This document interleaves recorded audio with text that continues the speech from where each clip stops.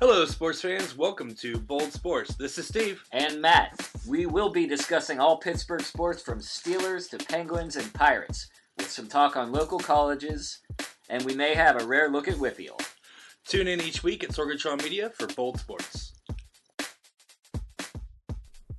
Hey, folks. Welcome back for another episode of Bold Sports. We're on episode 86. 86, man. You know what that means? What are we out of? It's the Heinz Ward episode. Oh, yeah, that 86. Yeah. Or in the restaurant bar business. 86. God damn it. I just need Papa Fritas, por favor, andale.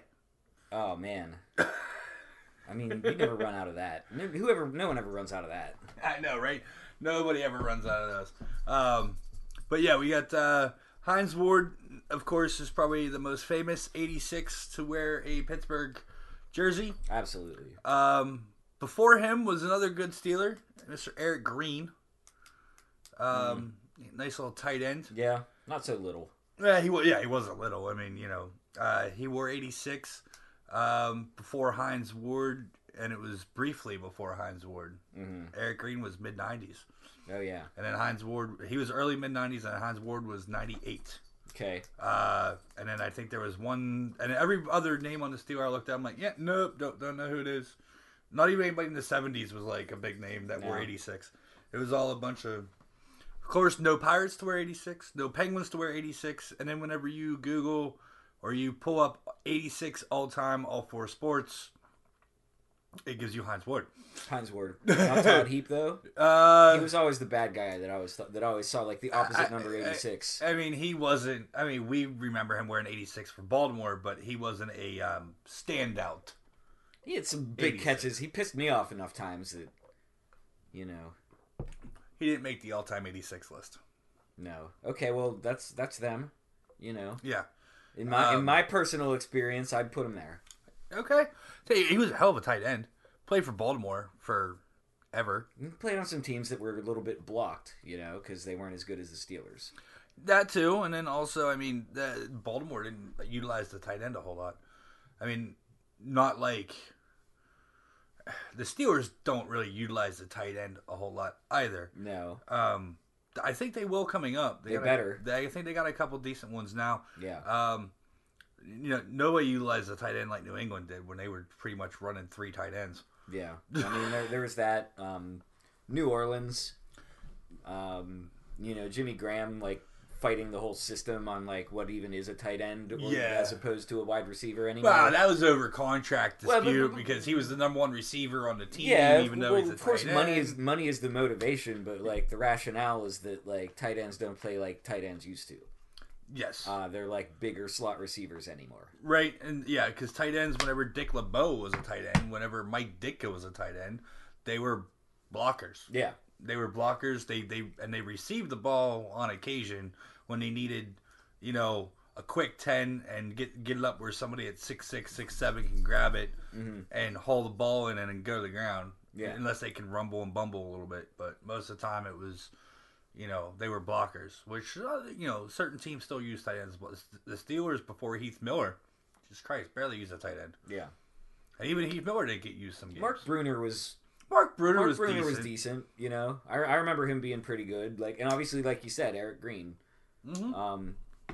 It's always good to have one tight end that can catch, one tight end that can Eric block. Green's back right now, right? He's back coaching as a player coach, I think, right now. No idea. I think he's back. Coach. Yeah, I think he's a preseason mini camp, training camp coach. Him and Willie Gay. Okay, cool. I think the Steelers brought him on as a. I forget the actual title, but he's coaching. So. Yeah, I didn't get my media guide yet this year. Did you? No, not yet. Got to get one. That's where you get all the. So I get all the official titles. We will. We'll talk more Steelers later, because there's a lot going on there. But in the meantime, a lot going on everywhere, man. I've been just so itching to good. podcast this week, man. I know we got jammed up last night. Jamming me up. The Pirates keep jamming me up. We got jammed up 2 nights this week. Oh my god! So I got jammed up all 3, man. We're here up again on a Thursday. We didn't even discuss recording on Monday, but Monday would have been absolutely no go as well because also the Pirates. Yeah, but if I'm not passed out by then, we'll get to the Pirates later. That's hilarious. But we have the River Hounds. Saturday, the Hounds had a 2-2 draw with Ottawa Fury at Highmark Stadium. The Hounds had a 2-goal lead and let up the 2 goals after they had the lead. They let it up in the 66th and 69th minute of the match. Terrible, just collapse. It was. It was. See it? I did not. I saw the highlights. Okay, so the second goal was I yeah. rewatched a little portion of the game on ESPN Plus. So the second goal is what you would call a howler in soccer terminology, when a goalie just makes like a ridiculous blooper, like, you know, gets a hand on the ball and then it just like dribbles past him anyway, that kind of thing. Oh man, people are riding on tops of buses in Toronto right now. Yeah. The Raptors won the NBA title. We'll get there. We just got Thursday. ESPN on. So no, there's some good visuals. It looks like a lot of fun. Toronto's a great city. Mm-hmm. Very clean. But we did not play Toronto in soccer this weekend. We played Ottawa. Mm-hmm. And they were a bad team last year, and I felt like we were going to get an easy 2 points once we went up 2-0. And it didn't happen. The first goal was a penalty. Iffy. I don't know. Like, I hate when you take a penalty that close to the box, because, like, you know, you still have, like, a step or two to, like, catch the guy and, like, defend it in a way that isn't a foul. And sometimes people just panic.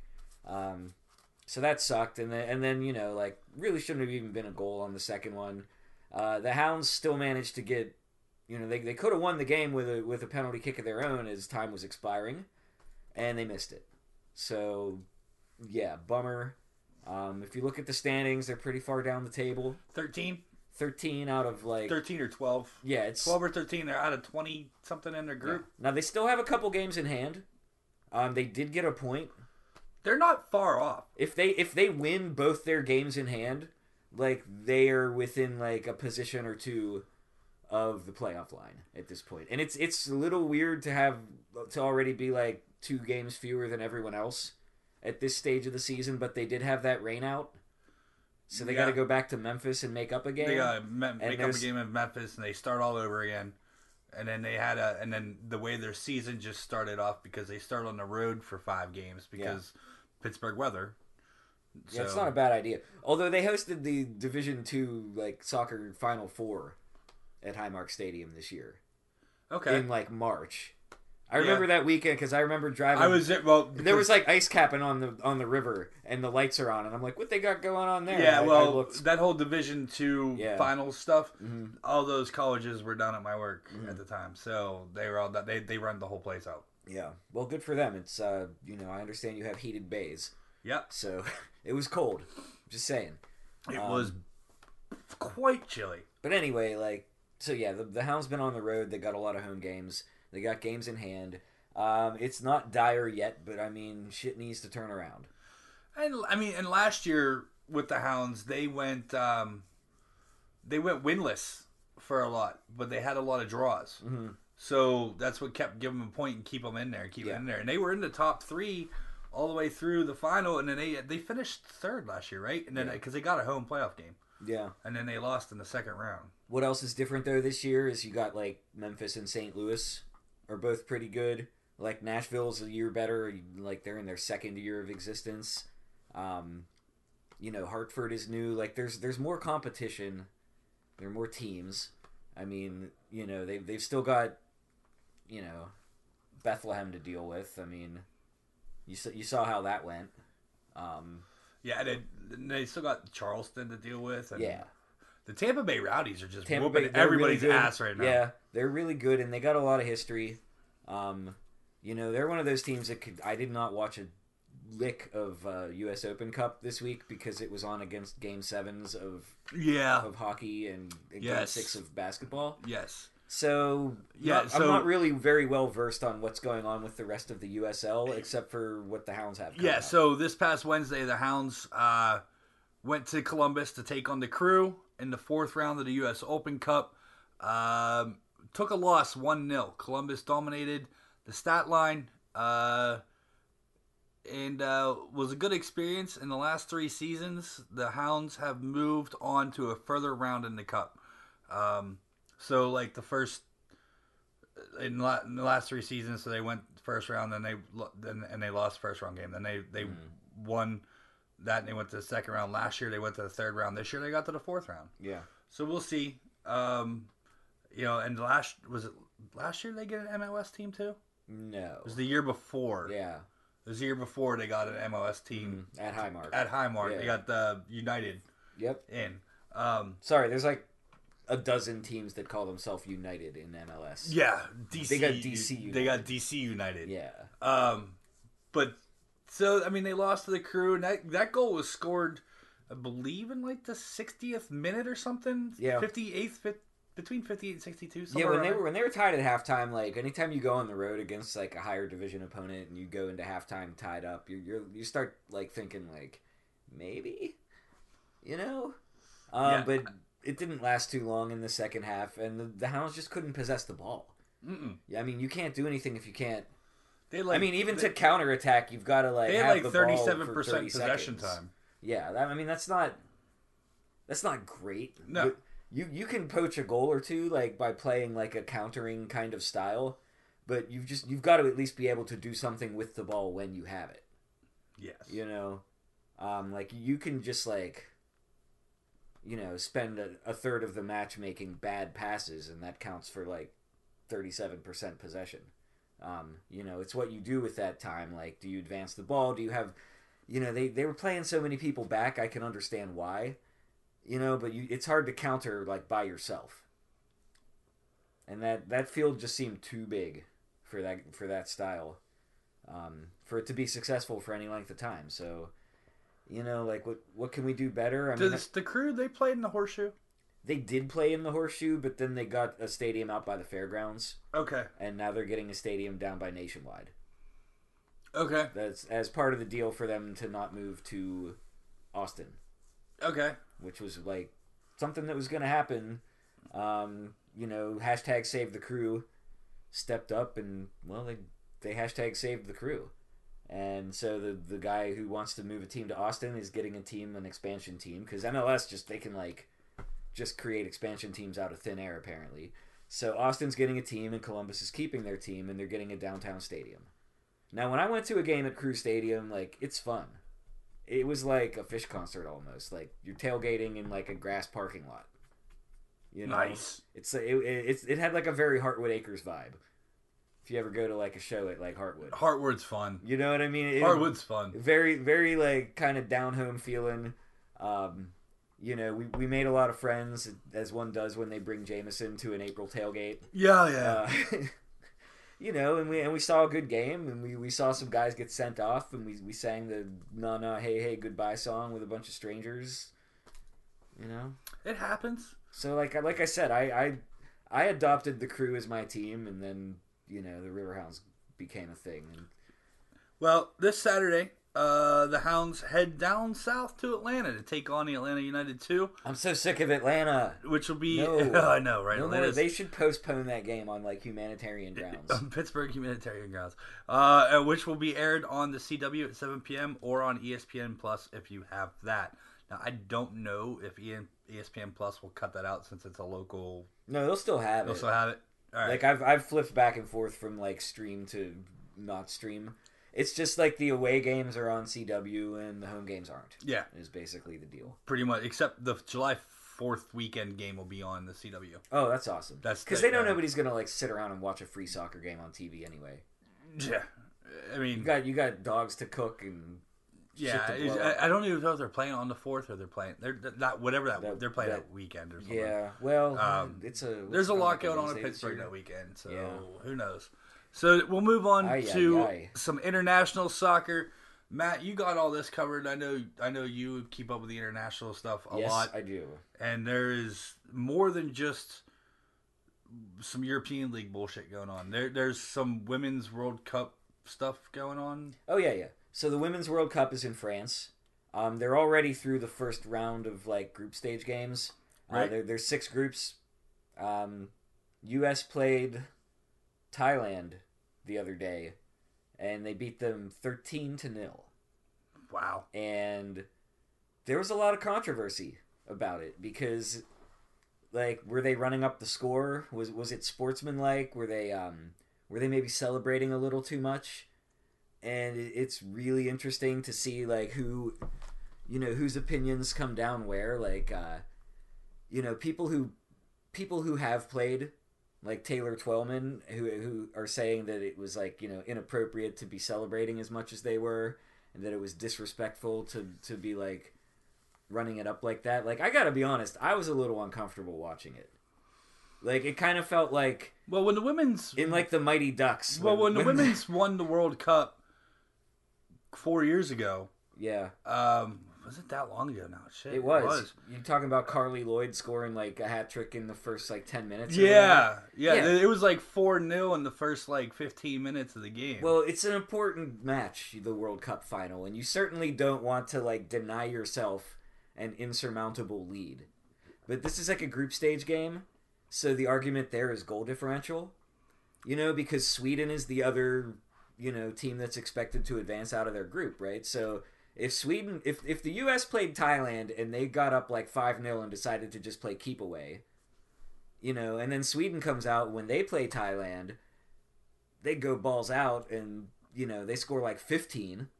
And then we end up somehow tied with Sweden. So here's the thing. When goal differential comes into a thing, like part of the, as much as they say it's not like that anymore, college football.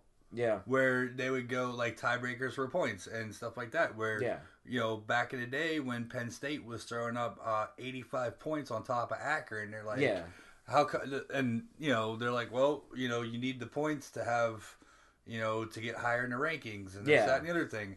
And then now they say that doesn't matter anymore. I think it still does. Style points. Yeah, the style points. I mean, and what's funny though is, whenever you have those big schools, like when Alabama plays the Citadel and they beat them like 87-3, and they say, why didn't you put your?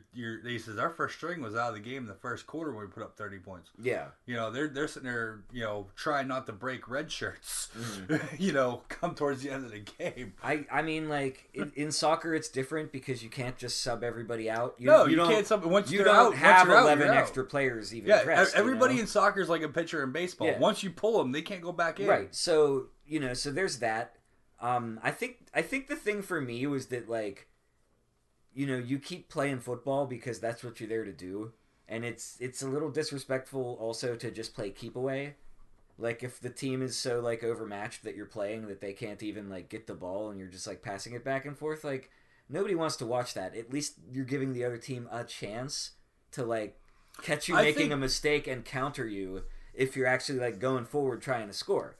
Now the problem for me was that they were like, some of the celebrating I think was like a little over the top.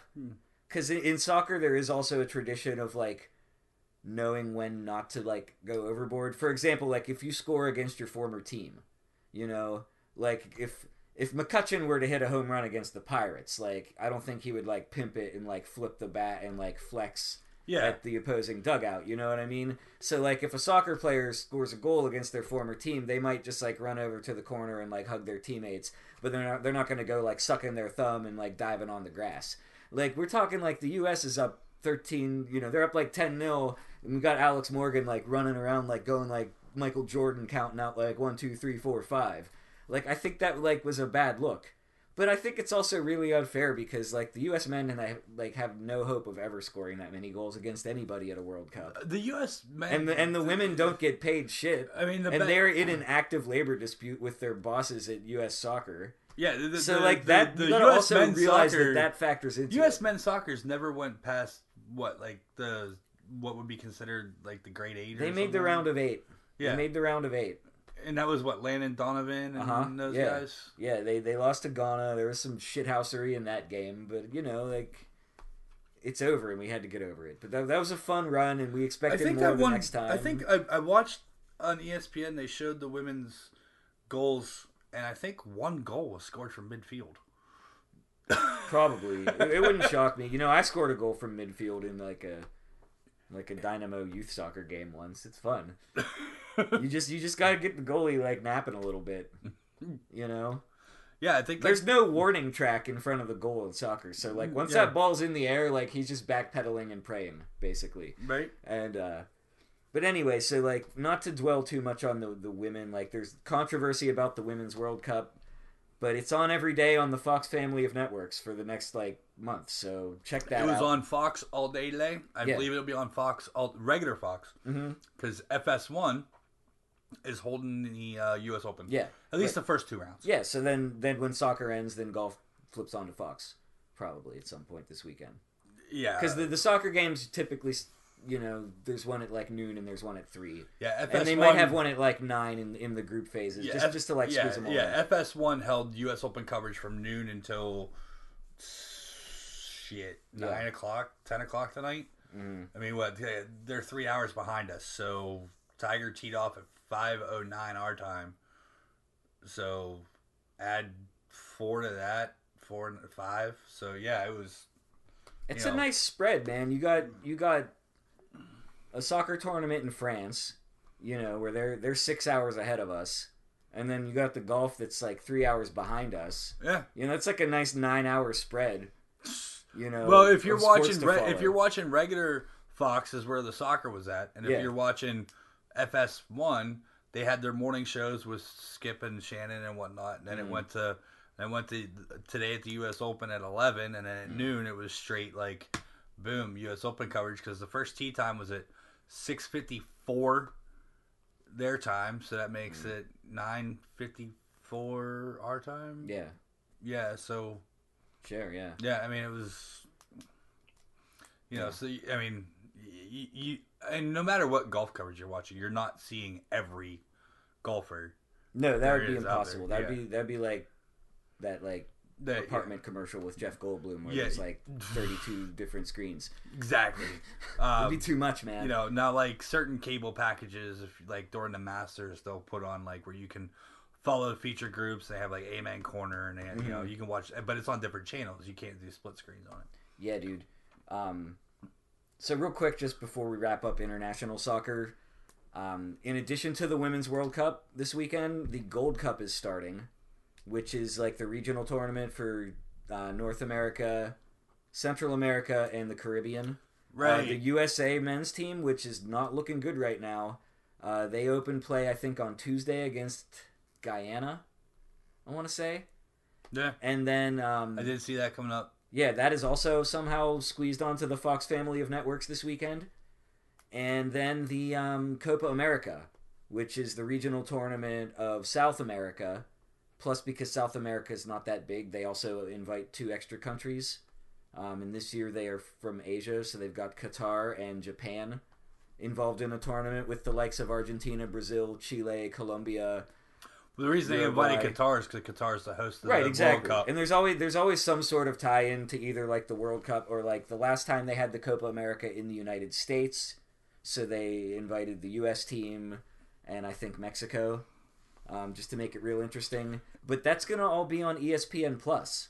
So if you're already signed up for the Riverhounds games for $5 a month, you know, you'll be able to watch games that are in Brazil, so it's like a later time zone than here, and you might get to catch some late night soccer. Well, I'm signed up for ESPN Plus. You're signed up for ESPN Plus. We watch a lot of shit on it. I will definitely be watching the Copa America. But I'm waiting for Peyton Manning's show to come on. Oh yeah, because it's only on ESPN Plus. You know what I like? You know what I don't get about Plus is they got all the stuff for, like from the mind of Kobe Bryant. Oh yeah. And like I haven't watched that yet. I guess like is there anything inside Kobe's mind other than like just like a basketball and like the number 24? The other show I was watching. On ESPN Has he deprogrammed himself yet? The other show I was watching on ESPN, I forget what it's called. It's like basically it's like how ownership of the NBA teams and stuff, and it's like how to be a boss or whatnot, and it's and they did like that Kevin Durant show.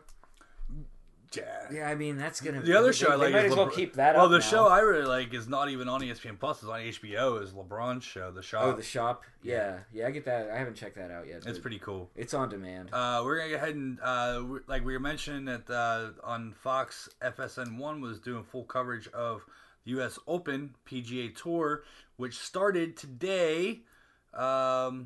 It's U.S. Open week, folks. Pebble Beach. Third most opens behind Oakmont and Barcelona, the other course. Oakmont has 9, I believe. This is 7 or six for Pebble. Koepka is looking to become the second three-peat winner since 1903 to 1905. Was Willie Anderson. You had 156 players. The cut will be at 60, plus ties. So, like, if you have 60, if the cut's usually 10 strokes. Yeah. So if your 10th stroke is plus 3, everybody at plus 3 makes it. Sure. So you can actually have 70 guys make the cut if you have them tied up. Justin Rose shot the lowest first round in the U.S. Open.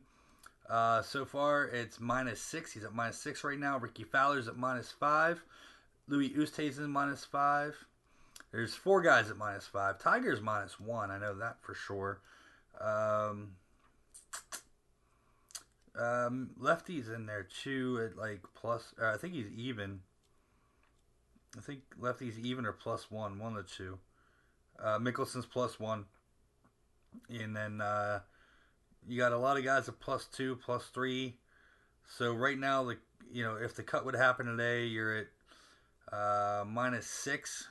So 6 it'd be +4. +4 would make the cut right now. I heard there were a lot of low scores today because the softness. Greens were soft. It was good weather, good rolls. And I think it's so cool how there's just a beach there where you can just like hang out. Oh, dude, there's beaches everywhere. There's like the U.S. the Open. coves The and all U.S. that. Open is being played, and there's people just on the beach like with their dogs. Chilling, hanging out. You know what I mean? Just Yep. like you would do like at the Outer Banks, just like walking on the beach, and it's like rainy, windy, it's not like it ain't Daytona, okay? But it's it's a beach and it's very pretty, and you could just go there and hang out, and then like behind you, like you're staring out at the waves, and maybe there's a dolphin or a seagull or something, and then like wait, there's Brant Snedeker behind me, taking his second shot. There's whales off of that all the time. Oh yeah, I hear it's very nice. My girlfriend's dad has played there twice. That's $500 well spent. I'm sure he's got it. Yeah, He's an avid golfer, and I'm an avid golfer too, but I can't afford $500 for a round. Well, I struggle paying over 50. That's my threshold is 50 or less. And for a once in a lifetime thing, man, once in a lifetime, I'd probably do it. 500. You went to La Bernardin, didn't you? Oh, the restaurant? Yeah. Oh yeah. Yeah. So you save up for something that you think is worth it, right? I bet you spent more than $500 on that meal. We won't talk about that. We have in the past, but yeah. No, we don't need to rehash it over the air. The average for the 100. Okay, so age bracket they're going through with Phil Mickelson, record 6-time runner up, still gunning for his first title. He'll celebrate his 49th birthday, June 16th, the final day of the championship. The average age for the 156 player field is 30.92. Reigning U.S. Senior Open winner David Toms will be the oldest participant at 52. There's number of players who shot below par the last time the U.S. Open was played at Pebble Beach in 2010 was 0. Graham McDowell won that championship with a score of even par. 3 players in the field who have won multiple U.S. Opens. Tiger Woods with 3, Ernie Els with 2, Bruce Koepka with 2. 4 is the number of 4-time champions in the U.S. Open history. Woods has 3 wins.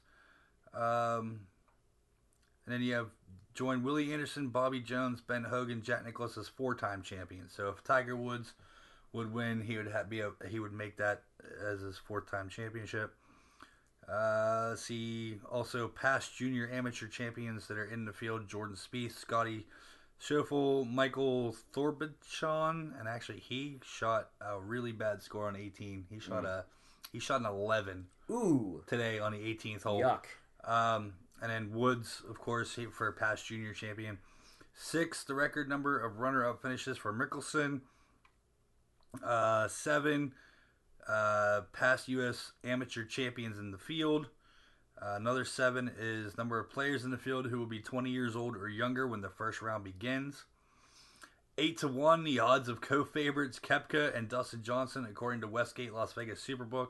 Woods and Rory McIlroy are both listed at 10-1 odds, followed by Spieth at 14-1. 12, past U.S. Open champions in the field. Ernie Els, Jim Furyk, Lucas Glover, Dustin Johnson, Martin Kaymer, Bruce Koepka, Graham McDowell, Rory McIlroy, Justin Rose, Webb Simpson, Jordan Spieth, and Tiger Woods. Those are all past champions that are in the field. Currently, 16 a number of amateur golfers in the field. It's the 7th straight year for 10 or more amateurs competing among those in the field this year, and then a shit ton of names. 17 a number of U.S. Open participants who made the field by advancing through both local and sectional qualifying, the fewest in the past 4 decades. So, like, you and I could go play the U.S. Open if we qualify through. You have to have a handicap, and you have to have your handicap, and you have to play a local, and then you play a regional, and then you play a sectional, or a sectional, then a regional, and you have to win those. Yeah. But you and I could theoretically go play the U.S. Open. 20, the number of players in the field who are 40 or older. 27 U.S. Open appearances by Mickelson, the most of any player in the field. Ernie Els is second with 26, and he has the longest active streak of consecutive appearances. 30, the number of countries represented in the U.S. Open field.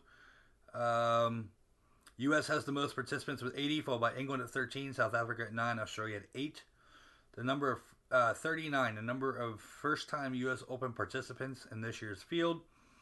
44, the number of hole-in-ones in U.S. Open history. 7 of those have come at Pebble Beach.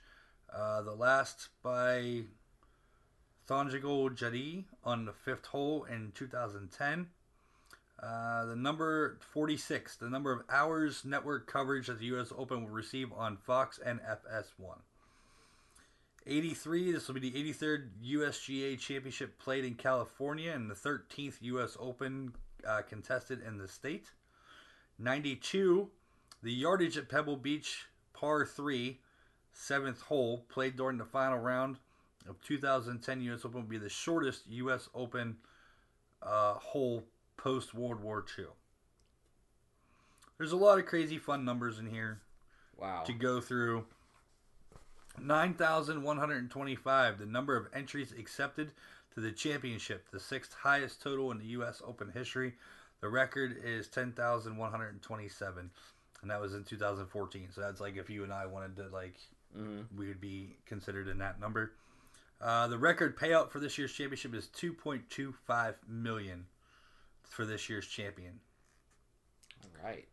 Why didn't we try to qualify for this? It sounds like a good payday. Because we're not that good. No, I know. Now, comparison, $2.5 million to the champion. That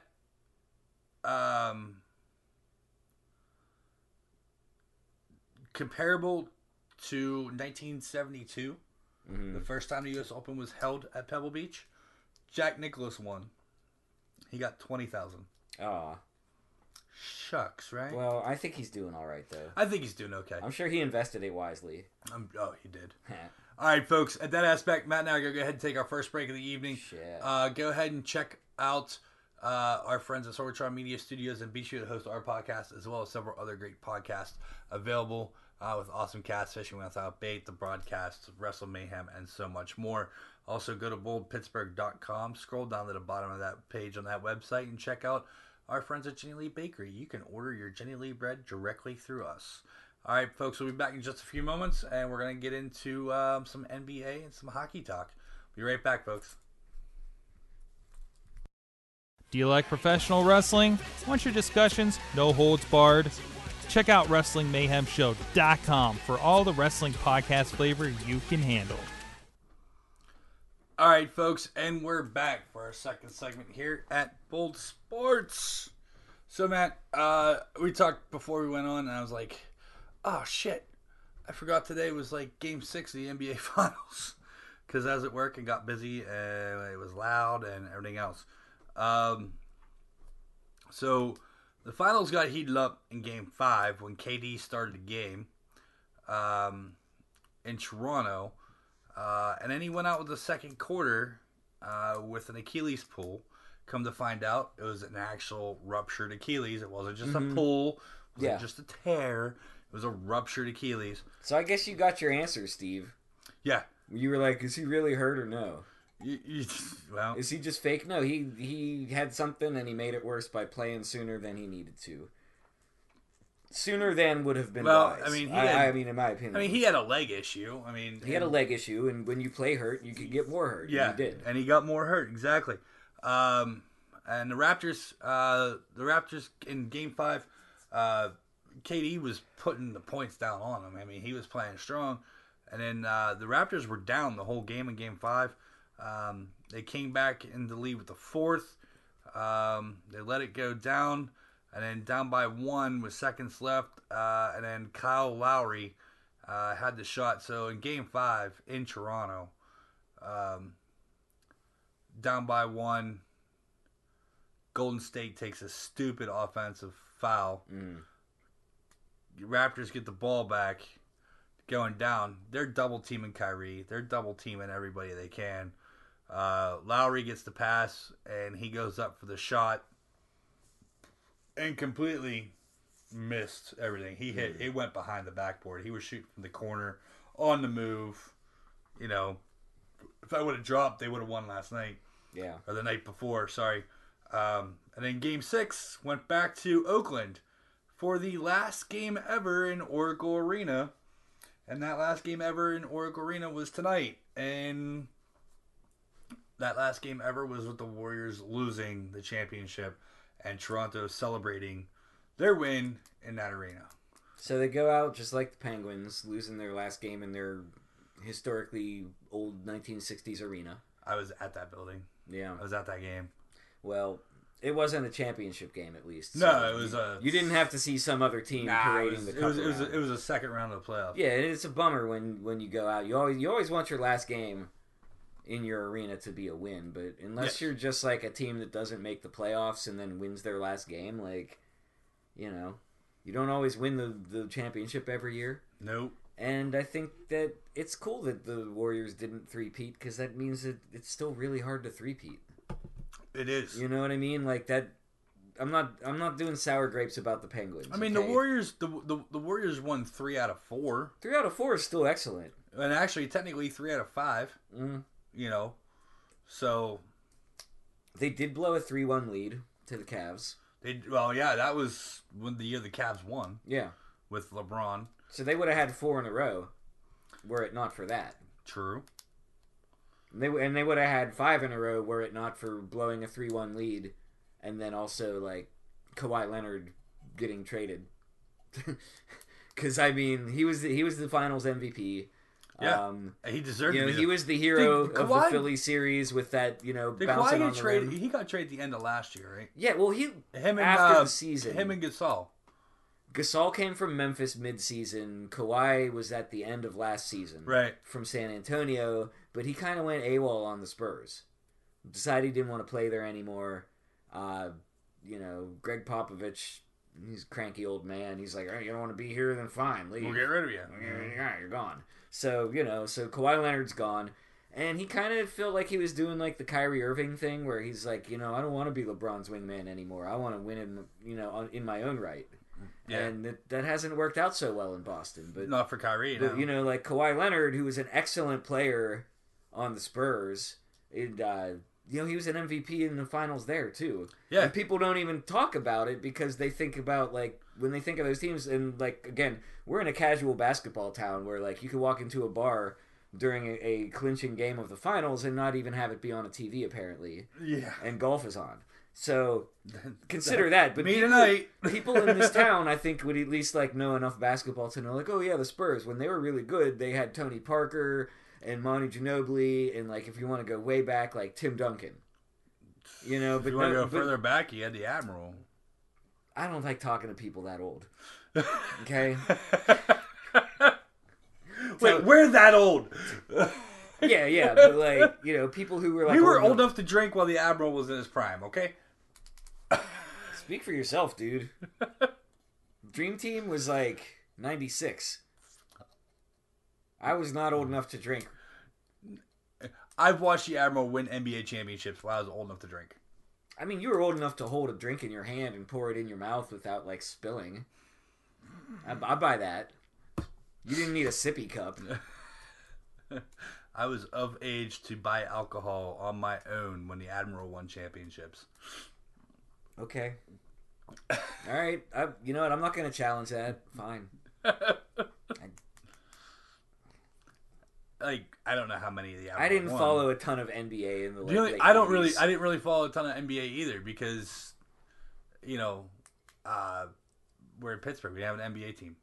It's not. Yeah. I've always watched the finals and rooted for like the underdogs.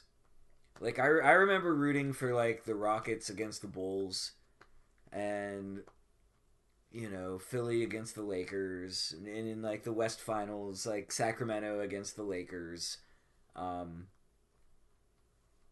mean, this didn't feel like a big underdog scenario this series.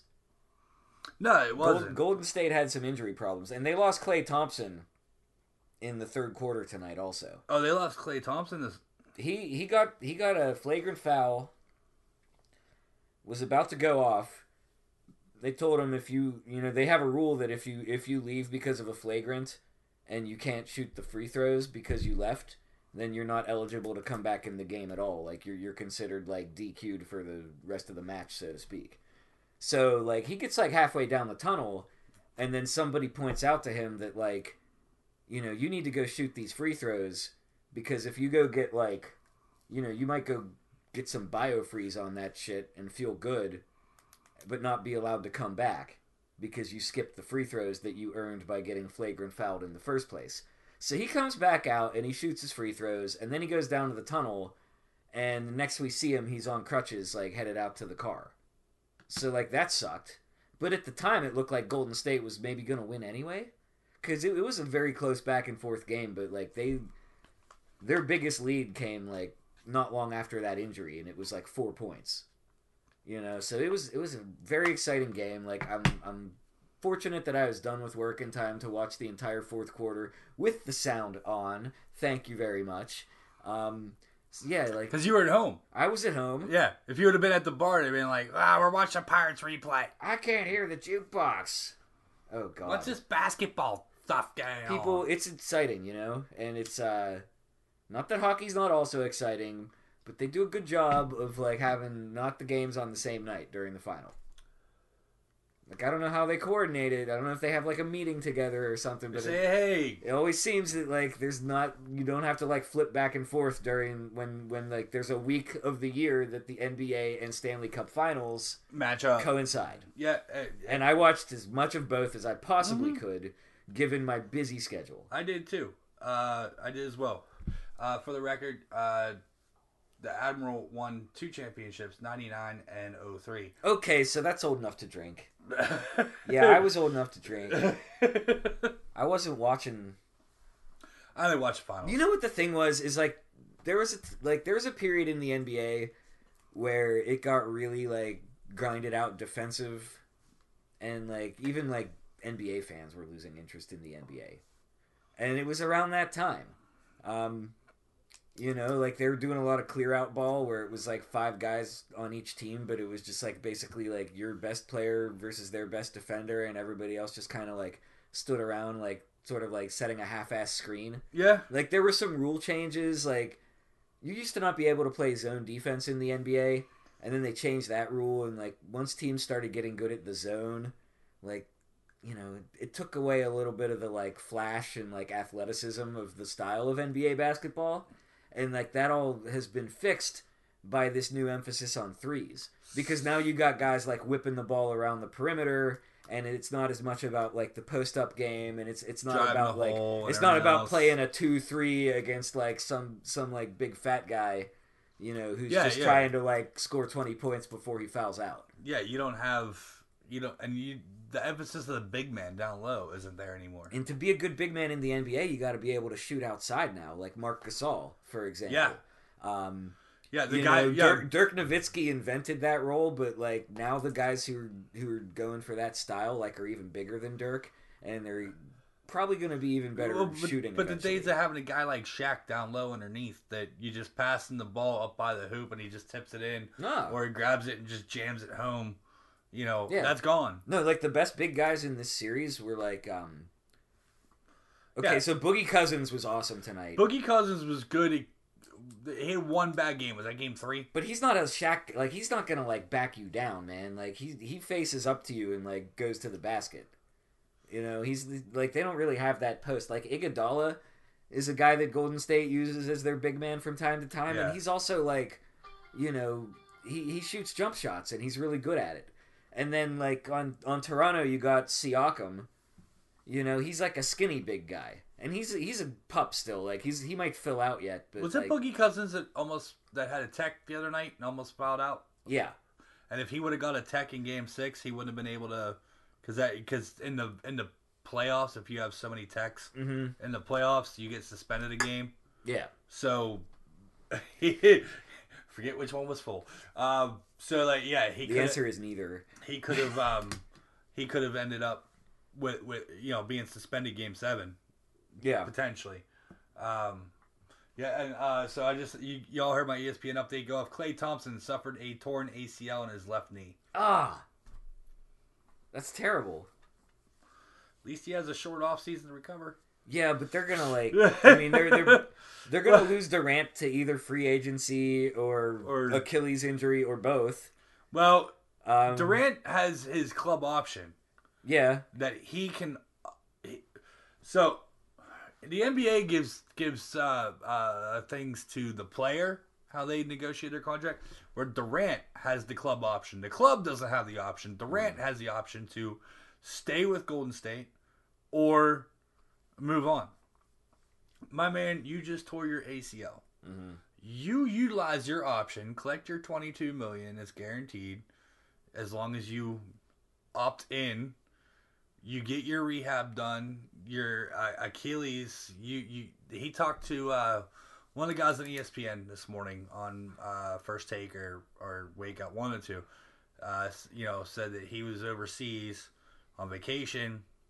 Current guy in the NBA, can't remember his name, but he ruptured his Achilles and messaged Durant right away through Instagram and said, "Hey, I know what you're going through. Hit me up, whatever." They talked to him briefly. He's like, he said it's a minimum of a 10-month recovery. God. Yeah.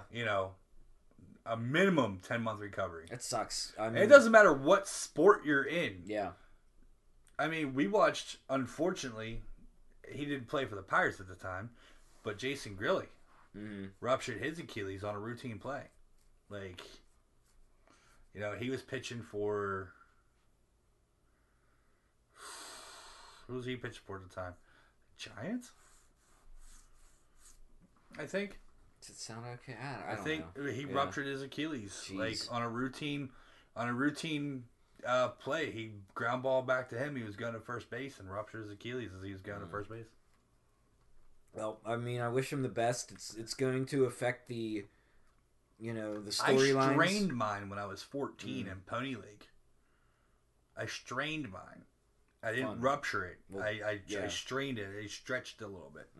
And I felt that motherfucker. Yeah. Yikes, man. Mm-hmm. Man. I was out for 3 weeks with that. Jeez. At that age, that's an eternity. Yeah, at 14, whenever your season's only 22 games. Yeah. 24 games, whatever it is. That sucked.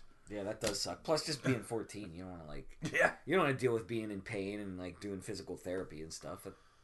That's for old people. Good news is when I did it, the doctor says, "Well, you're young enough; it's still stretching out. And you're growing anyway." Yeah. Okay. So you just got to jump on it. They says, you'll grow into it. They said, take it easy, do some stretches. Here you do. Don't do any physical activity. Yeah. Whatever. Wow. Here and there. But yeah, that was. Yeah, I mean, I've never ruptured it. I've strained it. I've stretched it is what they said I was doing, but it's a strain. But to rupture your Achilles completely, that, snaps. I mean, if you remember, what was it, Caddyshack 2? Or was it the first Caddyshack? One of the two, where he's like, get behind him with a little knife and cut his Achilles tendon. He'll never swing a golf club again. Keep in mind, it was a movie. Caddyshack 2. My God, really? Or it might have been the first Caddyshack. I don't remember that. I don't remember that. It was one of them. It was one of the Caddyshacks. Like, goodbye, you cut the Achilles tendon, you'll never swing a golf club right again. I think it was Caddyshack 2 with Dan Aykroyd. Yeah, I never saw Caddyshack 2, so that's why it's not ringing any bells for me, I guess. You're okay not seeing it. Yeah, I've heard. Yeah, so anyway, like get healthy, KD and Clay, and yeah, God only knows what's going to happen to the Warriors. I think they might be losing Draymond Green. They've lost other guys that they've been able to like replace in the past, and like the way the NBA does it, like they got the draft a week from tonight. Yeah, and then they got free agency right on the heels of that. Well, and NHL, all these pieces are going to start falling into place for you. Well, the NHL does their awards ceremony, and that ends the season, and then the draft's like the week after. So like the NHL awards come up, I think, next Saturday. Not this Saturday, but next Saturday in Is Vegas. there an NHL draft lottery that's coming up soon, I think? They get the ping pong ball, yeah. Yeah, they do that at the awards. Oh, okay. Yeah, so at the awards, they do the ping pong ball. Okay. And then... Oh, wait, no, they already did the draft lottery. Oh, yeah, they did the draft lottery. Because, like, the Devils and Rangers are picking, like, 1-2 or something. Something like that, yeah. Yeah. God, crap, man. Yeah, so then they'll do the NHL awards.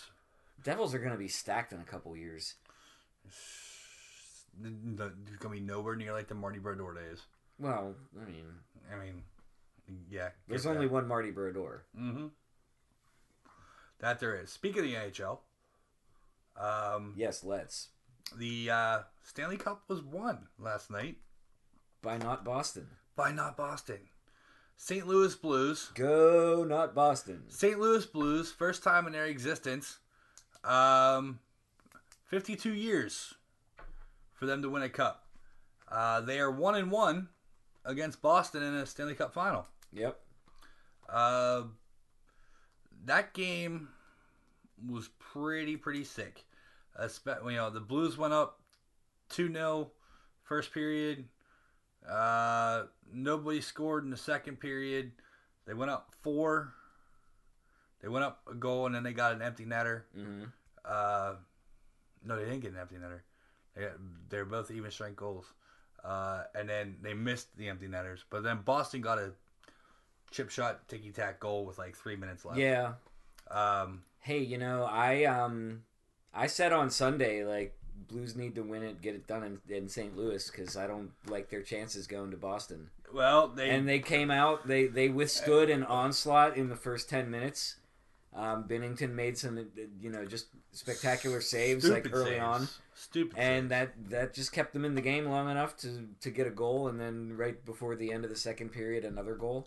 Mm-hmm. And once you got a 2-0 lead in hockey, I mean, they say it's a tough lead to defend, but in a game 7, like, Boston's going to throw everything at you they got, and it held up.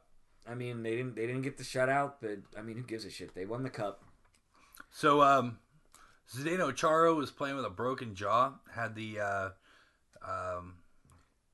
protection. Did you hear him trying to talk in like the tunnel before the game on Sunday? No, I did not. Like before he's the leader on the team. He's got to say something. Yeah, he's a captain. He's just like, let's go boys or something, Like, yeah, it was all like, muffled. Oh God, his mouth was wired shut. Yeah, well, Kanye West, he once had his jaw wired shut, and then he made some great music. So Zdeno Chara, 42 years old. I don't know if he'll come back next year. I mean, he might. He's fucking hockey players. I mean, Chelly played till he was fucking almost 50. Chara can maintain his health by having a boost for breakfast and Ensure for dessert. He'll be back. We'll see. I'm not sure, but congratulations to the Blues. They came into the league with the Penguins. Yeah, did you see the graphic of like the most cups all time by the class of '67? It's all Penguins. Well, it's like Pens with 5. Dallas and St. Louis each have 1. Philly's got what, like 3, 2. And then there's like one other team that came in that year.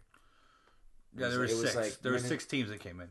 Yeah. 6. It was 6 to match the 6 that were already there. So it was like Penguins, St. Louis, Minnesota, Philly.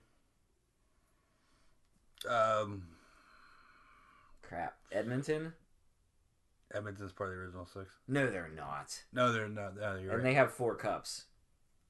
It might have been Edmonton. It might have been Edmonton and then Calgary. The Islanders? Islanders original 6. No, they're not. Original 6 is Boston, Chicago, Toronto, Montreal, Toronto, Rangers, Red Wings. Red Wings. Is original 6. Yeah. Might have been the Islanders. Because Islanders and Edmonton both have 4. Yeah. So Anyway, it was a cool graphic. Anytime you see something with the Penguins or any Pittsburgh team at the top of the list, like, you don't even need to look at the other entries, man. Like, go Berg. Yeah, Go Berg. that's true. But hey, how awesome was this with St. Louis? Like, I don't know if you saw this. Like they adopted Gloria Yeah, as their like victory song, because they were at a bar in Philly. and I don't like that there's a Philly connection, but whatever. Like I can deal with that. But anyway, so like fun song, like one of my go-to jukebox songs. Like we love the movie Flashdance around here. Well, yeah, I mean, And you know that's a movie that like was set in Pittsburgh, and that's a great song from that movie. But anyway, like I endorsed St. Louis adopting that song as their victory song, and I thought it was really cool because when they won the cup on the road, so they didn't get to have like the arena with the song playing, but Fish played a concert in St. Louis last night, and they played. and Gloria. they came out, they opened their second set with Gloria. In honor of the Blues winning the cup, because I don't know if you knew this, but Trey is a huge hockey fan and Flyers fan. Ugh. Yeah, that like he's played in a. I've seen him like on stage in a Flyers jersey because the show is in Philly. We can't choose where we're born necessarily. Although if you are from New Jersey, like you do get more leeway of who to pick. Well, He didn't have to be a Philly fan. Well, he could well, have well- easily adopted the Rangers and like. well, being one that has lived in New Jersey, I can pretty much tell you that Trenton is the line. South of Trenton is Philly. Yeah. North of Trenton is New York. Mm-hmm. The only actual team that is New Jersey is the Devils.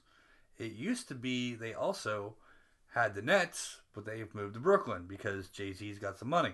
Well, nobody wants to go see a basketball game in a parking lot unless Yeah. it's the Harmerville Hoops 3-on-3 tournament, That's which true. they need to bring back, in my opinion. That was such a great tournament. But, both New York football teams play in New Jersey. Mm-hmm. But Yeah, yeah. I have been on the train from like Bayhead with people in Rangers gear because like they like commute that far to the Garden for a Rangers game. So just Oh, because yeah. you're from South Jersey doesn't mean you're like a Flyers fan necessarily. But Not by and necessarily. large, like yes, there are certain patterns. Long Island tends to be like Jets, Mets, Mm-hmm. and Manhattan and like points like south and west of there tend to be Yankees, Giants. Yankees, Rangers, Giants. Mm-hmm. And that's just the way it is. Why are we still talking about New York and Boston sports, man? Like the Stanley Cup went to the Midwest, The Stanley and Cup, the NBA championship went to freaking Canada. which all is right? awesome. Yeah, it is. I Yeah, couldn't be happier. so this is Toronto's first championship since 1993. Yeah, which Um, it triggers Philly fans. So Yeah. thanks for bringing that up. Let's talk more about Mitch Williams while we're here. Dude, Joe Carter walk-off home run. He was That the was exciting. second player to have a walk-off home run in a Game 7 in a World No, Series. it wasn't a Game 7. That's why it's not as cool.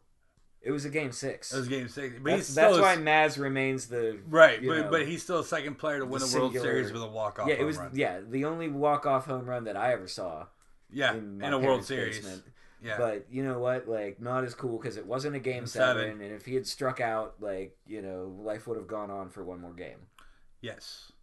But yeah, they won back-to-back World Series. Yeah.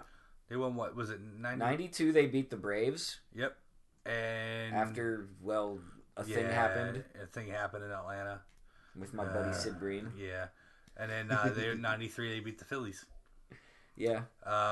And in Yeah. 94, there was no World Series. That was the lockout year. But Montreal would have won that year. We all know. left. Montreal was in like first place. Montreal got when they locked us out. And then '95 was the only World Series the Braves won. Yeah. Out of all those times they went to the World Series, they had an extra year to like game plan. Yeah. They had a really good pitching staff, and their arms were very well rested.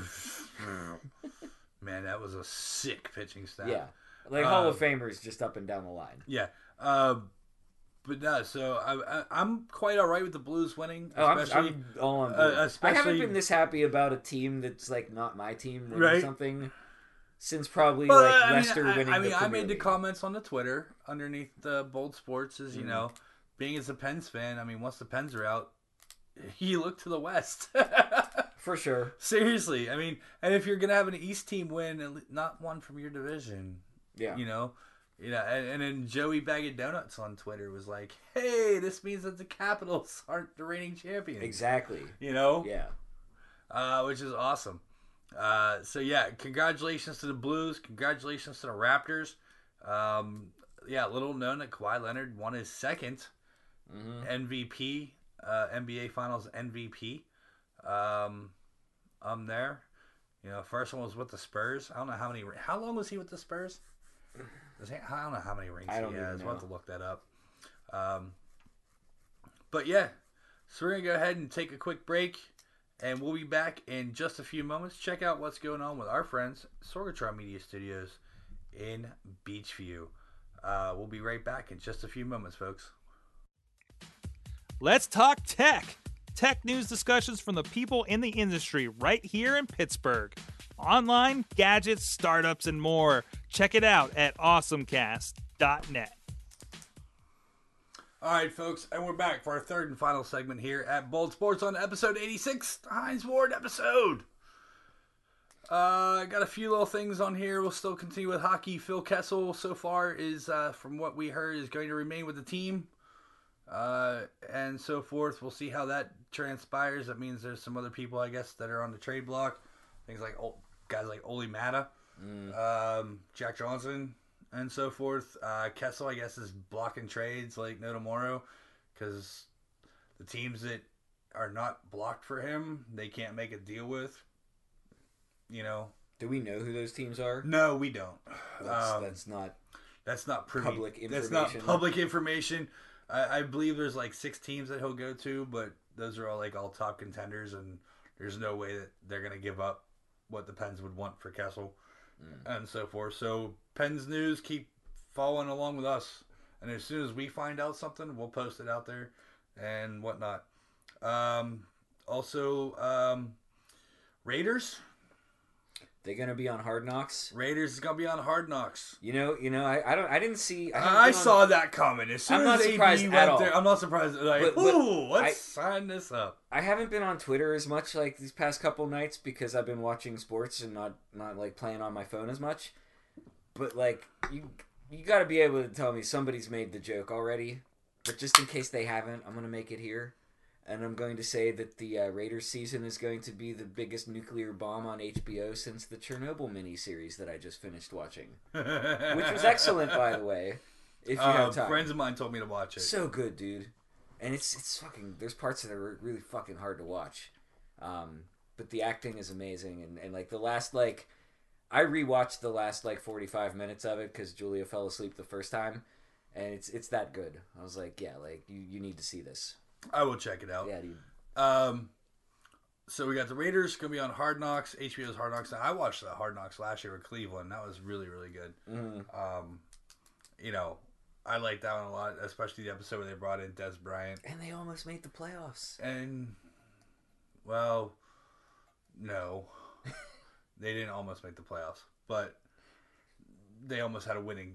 They had a winning season. They ended up with an above 500 record because of that tie with us. But the part where they brought Des Bryant in to visit the team and everything, I'm like, why did they fucking sign him?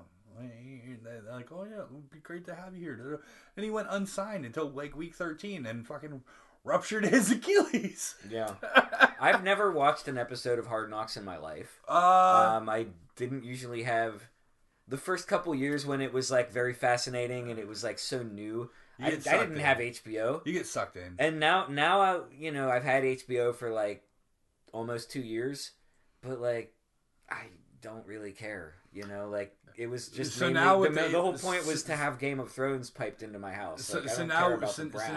So now with the if you miss it, you can watch on HBO Go. Yeah, no, that's all. You know, and then you can sit I there. I prefer the interface Right. on the app as opposed to my shitty Verizon, which looks awesome. Like the graphics on my DVR are way nicer than like the Comcast DVR, but the functionality leaves something to be desired, especially with on demand Right. and finding shit that you want. Like the way they organize it, it's designed to fucking just like make you watch other stuff that you don't want to watch. See, I have the out of frustration. we don't have HBO through our cable package. We have the HBO Go because we have AT&T, and it's part of our phone package.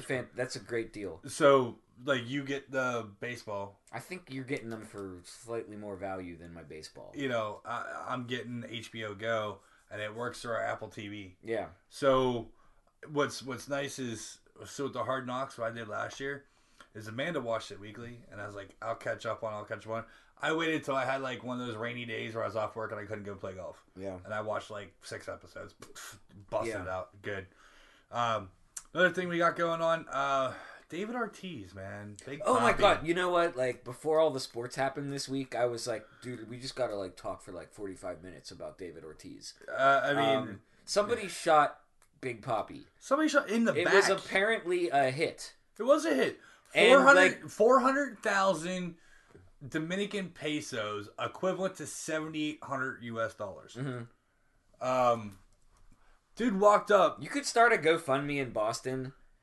Well, called like "Don't Shoot Big Papi." Right. Like I will pay you that much to not shoot him. Yeah. And you would like exceed your goal. Yeah. In like 10 minutes.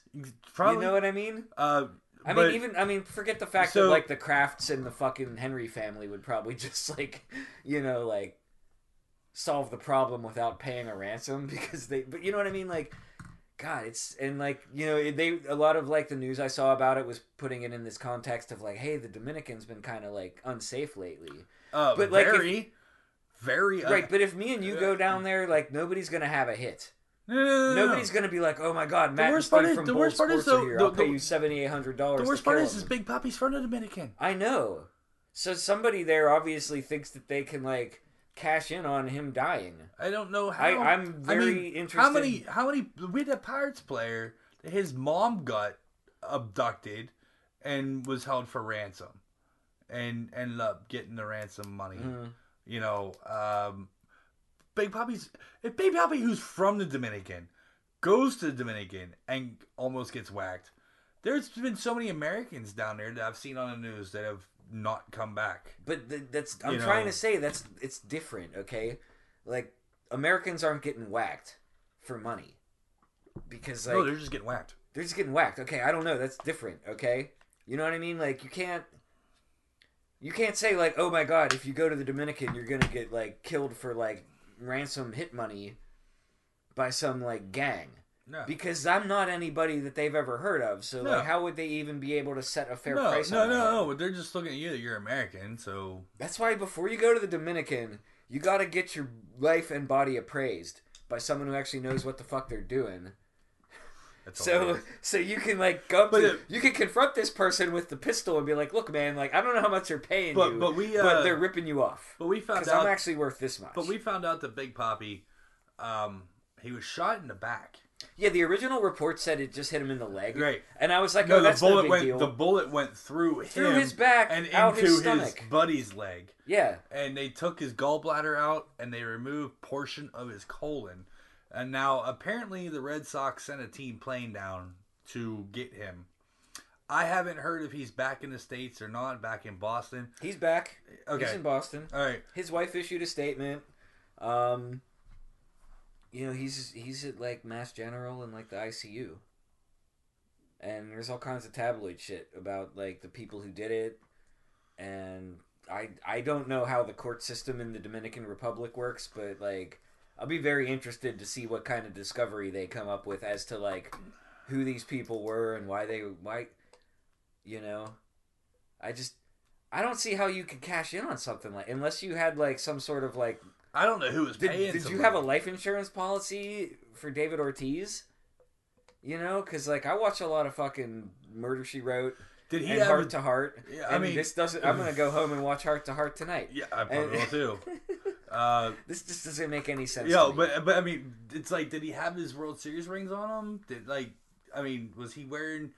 Were you shooting a supposed to... guy in a crowded cafe is not the best way to get his jewelry off his No. fingers, because like, even if everyone in the cafe like hates the motherfucker that It you was just in a shot, nightclub. you're not get like there if everybody there hates David Ortiz and they're like glad that you shot him, then they might try to also steal his rings. So like, there's really no guarantee that you're gonna get his rings. If they like him, which of course they do because he's Big Papi, Yeah, and you shoot him, I don't understand. they're not gonna like. What happened to that dude? Is he got fucking tackled? He did. I don't understand what the hell was up with that bullshit at all. I mean, hey, Big Papi's still alive. The Red Sox are like, we're sending a plane down to get him and bring him back to Boston, and we'll get him the care he needs. Did you see that person at the hockey game last night with the? They had like a David Ortiz Bruins jersey on, and they were right behind, like Pierre Maguire between the benches, and they were standing with their back to the, and it just said like Ortiz. And number 34. Yeah, I mean it was. I mean, knowing Boston fans, like they probably had that shit made like 5 years ago. Yeah. Just because they're like, oh man, like I love Ortiz so much, I'm gonna get an Ortiz Pats jersey, and I'm gonna get an Ortiz Celtics jersey, Right. and I'm gonna get an Ortiz New England Revolution jersey, but There like, it is. if there's an occasion to wear that, it's like Game 7 of the Stanley Cup Finals, the day after Big Papi almost got murdered in his native country. David Ortiz, Big Papi, we're glad you're okay. We're glad that you're alive. Do us a favor, don't go to the fucking Dominican anymore. Hey, you know what? I know you're from there, bro. Just don't do it. It's tough, man. I was joking with my dad about Cervelli, and he's like, I think Cervelli's done for the year. And I'm like, well, I don't think Is he? I don't think so. I don't think he is. I strive to like rise above the pessimism about all things sports that constitutes my dad's approach. But like seriously, I was just like, you know what? Like Cervelli doesn't want to go home. Like Venezuela's a mess right now. You don't want to go back there. But he could. No, he's from Venezuela. Does he played for Italy though? Yeah, he might have the passport because of his grandparents. I think he could be Italy too. Right, but his home is in Venezuela. Yeah. Like, I could get an Irish passport and play on the Irish baseball team, okay?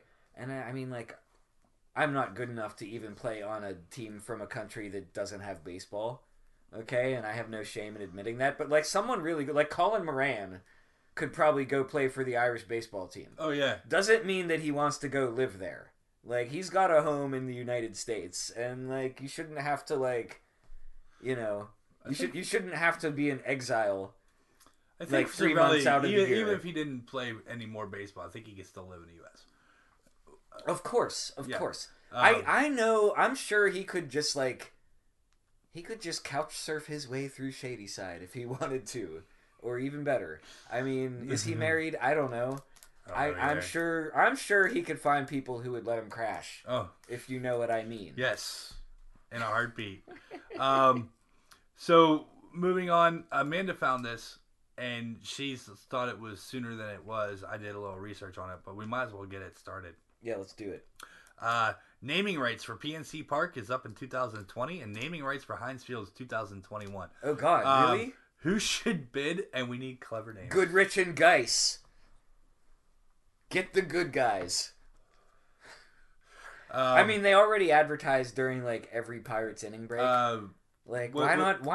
Let me put this in like tele-fundraising terms. Like, why not increase your commitment to the symbolic value of the whole damn stadium? Senderovich, and Fishman.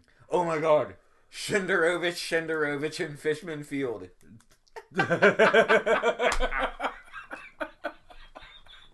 That's great. Oh my God, we can have some. I remember when they built Consol, the PPG Arena. Yeah. But at the time, it was like we were in a recession. And they were like, who do you think? And I called it. I was like, who do you think's gonna? Someone said like, who do you think is gonna buy the naming rights on the new arena? And I'm working out at South Point at the time, where Consol Energy is building like a brand new headquarters, and I Well, literally Consol used to be where Whole Foods is. right, and they tore that down and they built a bigger, better headquarters out by South Point during a recession. So I'm like, well, who the hell? None of these banks, like the housing market's garbage right now. Like none of these banks have money to like buy naming rights like they did when the PNC rights went for sale. So I was like, I bet you Consol Energy is probably one of the only firms. And I was like, if not them, then like some other Oil like and fracking gas. company. Oil and gas. It was either going to be like the Consol Center or like the Range Resources Arena. Yeah. Okay. And I called it. But it is much more fun to just come up with jokes. Yeah. I mean, and then you got I mean, seriously, come up. I mean, I don't know. And I looked at the money. So PNC from 2001 till now, $216 million. Yeah. Heinz Field, $57 million. Based on Heinz 57. But like they would have got more if they could have. Well, no, that's what Heinz paid to have their name on it. Right, and the Steelers would have extracted more money from them if it was worth more money. Yeah, I mean, I don't think if the naming rights for an NFL stadium, I'm assuming that they're worth more for baseball than football because the number of times that you're on TV, right, and the number of times they say your company name. Like the Pirates are on TV 162 games. The Steelers only play 16 games plus and only like 10 home games. 2 home preseason games and like whatever playoffs they're lucky enough to get. So they don't get to charge as much money. But like you can't tell me that if like naming rights for an NFL stadium were worth $200 million, that the Roonies would have been okay only taking like a quarter of that. I mean, we all love our symbolic numbers, but like, what if H.J. Heinz had come up with like twice as many products? And it was called like, like Heinz like 114 sauce. Right? But so Amanda's like, you guys gotta come up with. So she thought that like they were both up at the end of this season, at the end of their respectable seasons. I think Heinz Field is going to rename itself after just their newest product that nobody seems to be on board with, and they're going to call it like Mayo Chup Stadium. Well, keep in mind Heinz merged with Kraft. Oh God, no! So, we can't call it Kraft because that's a bad name. Right? That's a Patriot name. Yeah, so Heinz merged with Kraft a year or so ago. So that's what we were wondering whenever they did that, where Randy Bauman and those guys on DBE were talking about, oh, they already got the yellow seats. I'd like for Iron City to buy the baseball rights, because then it could be called Iron City Park, and we could just abbreviate it to ICP. And Juggalos show up, man. Yeah, they don't have a lot of money to spend, but they'll show up. Well, Michael Sorg at Sorgatron Media is really? a Juggalo. Oh, really? Yeah. Really? Yeah. Interesting. He is. He is, if you didn't know that. Sorry if I outed you. Whoop, whoop, Mike. Sorry if I outed you, Mike. But no, Senderovich and Fishman Field. Dude. Winder. Oh, man. We'll have to put a Twitter poll out there. We'll talk about it. Fiore's Park. Fiore's Field? Yeah.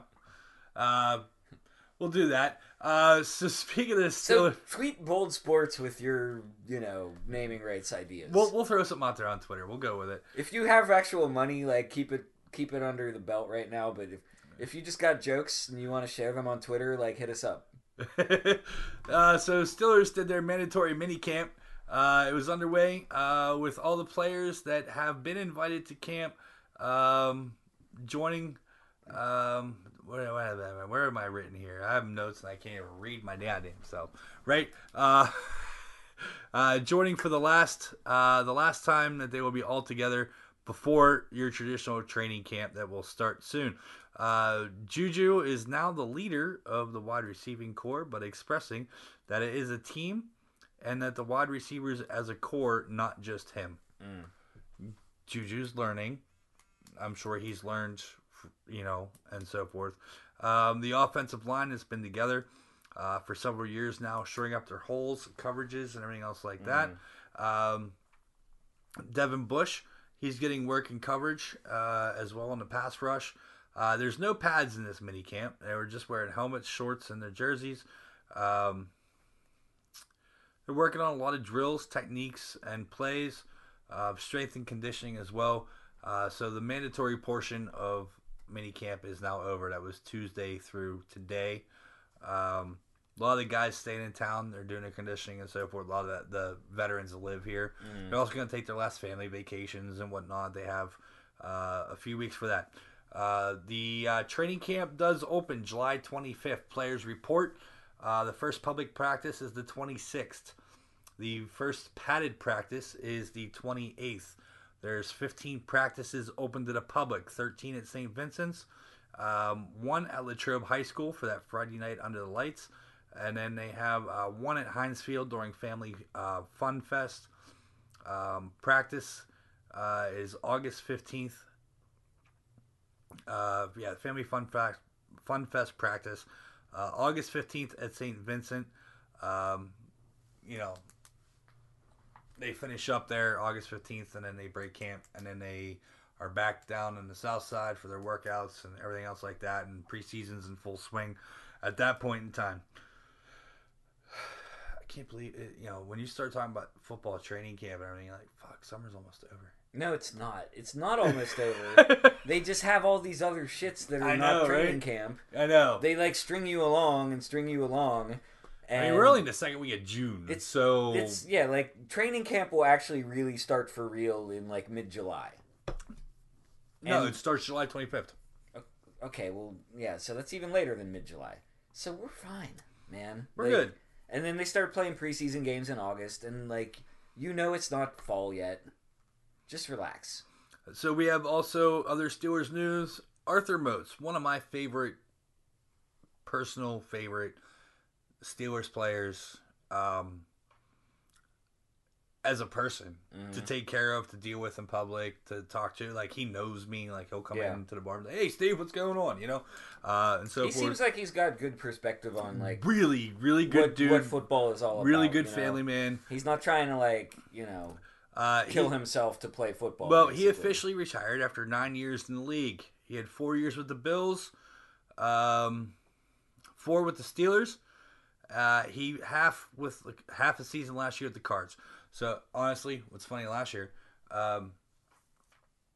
he went and signed with the Cardinals. Mm-hmm. He got injured week 1. He is put on the injured list. NFL rules is while you're on the injured list, you cannot be cut. Mm-hmm.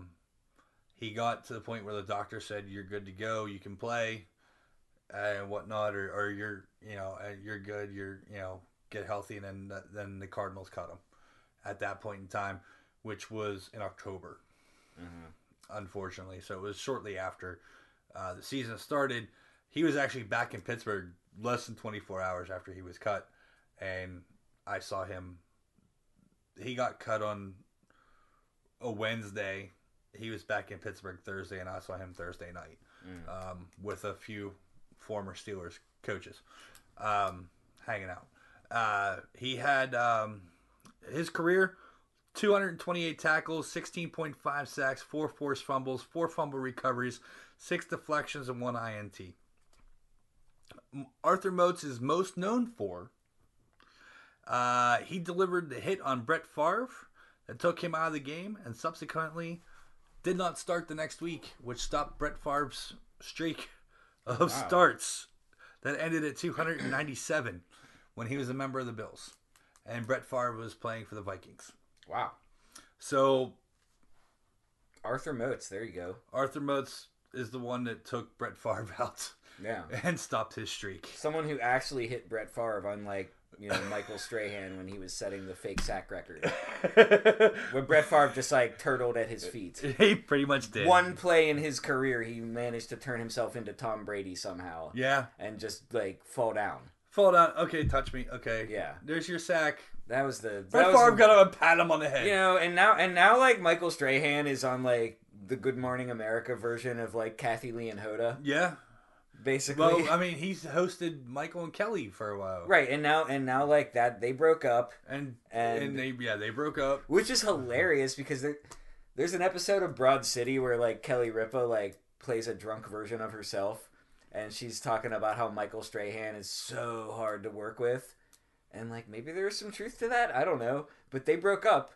And then, like, now Michael Strahan's doing his thing. And now, like, Kathy Lee's retired. And they replaced her with Jenna Bush. And just another reason to, like, not wake up before noon, people. Besides being a bartender. Or in your business where you telecast all night. Yeah, man. Also, don't forget Michael Strahan was a stripper. And Magic Mike XXL. I did not know that. He was, yeah. Okay. Yeah. It was the scene in Rome. The building in Rome was called Rome with Jada Pinkett Smith. Okay.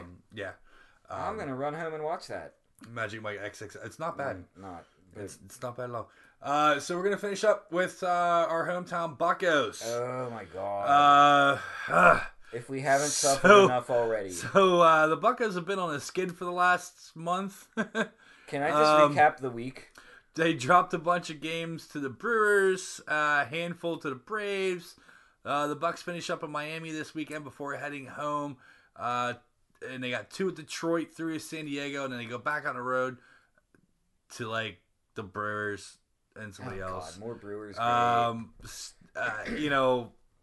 The pendulum has swung back to the Brewers in that rivalry. We had a couple years where they didn't own us, but now I feel like they just own us. I mean, what was it last year? We swept them 4 games in Miller Park, yeah. And this year it's like they forget how to play in Miller Park again. Yeah. Okay, so Monday was the Musgrove game. Monday was the okay. Yeah, I was watching that game. Amanda's like, "Are we really gonna watch the ball game?" I'm like, "Yes." I'm like, "We're gonna watch the ball game." I host a sports podcast. Yeah, so and we were because I thought we were gonna record on Tuesday. Well, that didn't happen. Well, we would have had plenty to talk about just on that. So Monday, Musgrove. There's 2 outs in the inning. He gets the 3rd batter, and he brushes him. It didn't even hit him. It hit his jersey, a button. Mm-hmm. The catcher still caught it with no problem. Yeah, and takes his base. He's walking about 5 paces up and starts running his mouth. Mm-hmm. And Musgrove, of course, is going to run his mouth right back. Yeah. Diaz gets in the way, and he pushes Diaz down to the ground. Then Josh Bell, the biggest dude in the field, comes in. Yeah. And then, of course, a melee starts to ensue. And the 2 guys that start chirping each other never get to each other. No, because that's how it is in baseball. Always. I mean, unless you charge the mound. Yeah. No, guys don't charge the mound anymore. Not like that. Guys don't really... and you got to be, like, insanely pissed off to do that. Yeah. But, so, like, Donaldson was, like, running his mouth, and it was the day after that thing in the Dodgers-Giants game with Muncy and Bumgarner, where, like, Bumgarner, like, yells at him, like, don't watch it, just run, and Muncy, like... Don't watch it. And he did, like, this... He did like that. It's like bring it kind of gesture. Yeah. And how is that not like, incitement to fight somebody? Yeah. Right? Because Musgrove got kicked out for taking his hat and glove off. Yeah. So he launched. His catcher got fucking tackled. Yeah. Right. And Musgrove even said in his post game interview, he goes, I got tossed because I took my hat and I told the ump, he's like, look, he goes, I stayed on my ground. He goes, he's coming at me. He goes, he's ready to go. I take my hat and glove off. He goes, and you're gonna toss me for that? If he wouldn't have taken his hat and glove off, he wouldn't have got tossed. But then again, he also could have got punched in the face. Yeah, I didn't realize that they copied and pasted segments out of the Gospel of Matthew into the freaking baseball rulebook. But I didn't think that turning the other cheek was part of it. If somebody assaults your catcher and runs his mouth, you got to expect that a fight's about to happen at that point, and you got to prepare yourself. Yeah. And Clint Hurdle said the same thing in his post-game comments. We've been taught since the first time we were on the playground, you don't go looking for fights, but if one finds you, you stand your ground. Exactly. And we all know nobody gets actually hurt in baseball fights. It's not bad for the game necessarily. It doesn't slow the game down to any degree. The beanballs are bad for the game because you could kill somebody.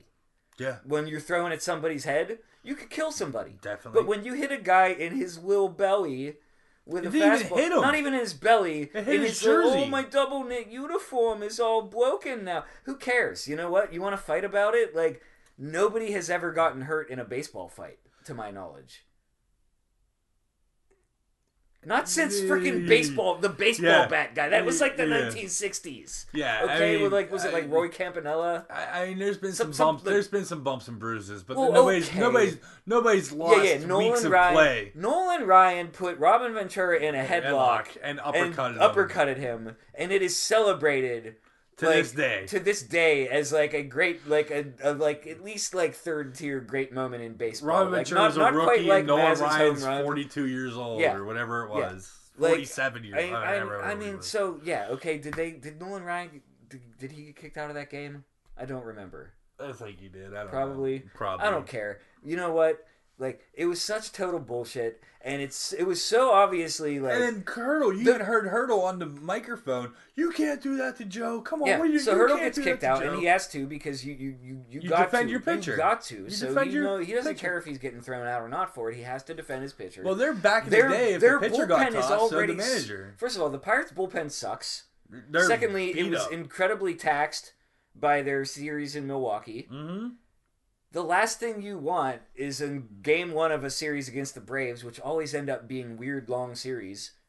The last thing you want is to have to take your starting pitcher out. Yeah, a Braves Pirates game is like watching a Yankees Red Sox game. It goes 4.5 hours. Yeah. And they always have some dumbass delay for something. So basically what happened was like a Braves batter, like, you know, had his feelings hurt and got himself kicked out of a game. But they had like 5 bats in the dugout to replace him with. And Pirates don't have any starting pitchers. You don't just run out the next day's starter because today's starter got thrown out. You've got to you couldn't put Archer out there. It's got to become a bullpen. Well, that's another story. That's a whole other story. Well, I thought Musgrove was supposed to go. That was Monday. Archer pitched Tuesday. Mm-hmm. I thought Musgrove was going to go Wednesday, and they said no, they'll push it back to Thursday for that getaway game because he only threw 9 pitches. Yeah, you know, because Keller was like on his normal schedule to pitch. Wednesday. Yeah, so Keller pitched really well in the minors, and then 5 days later they're like here's a second chance in the bigs, and that didn't go so well either. So so Monday was the Musgrove game, and it was bad, and they lost.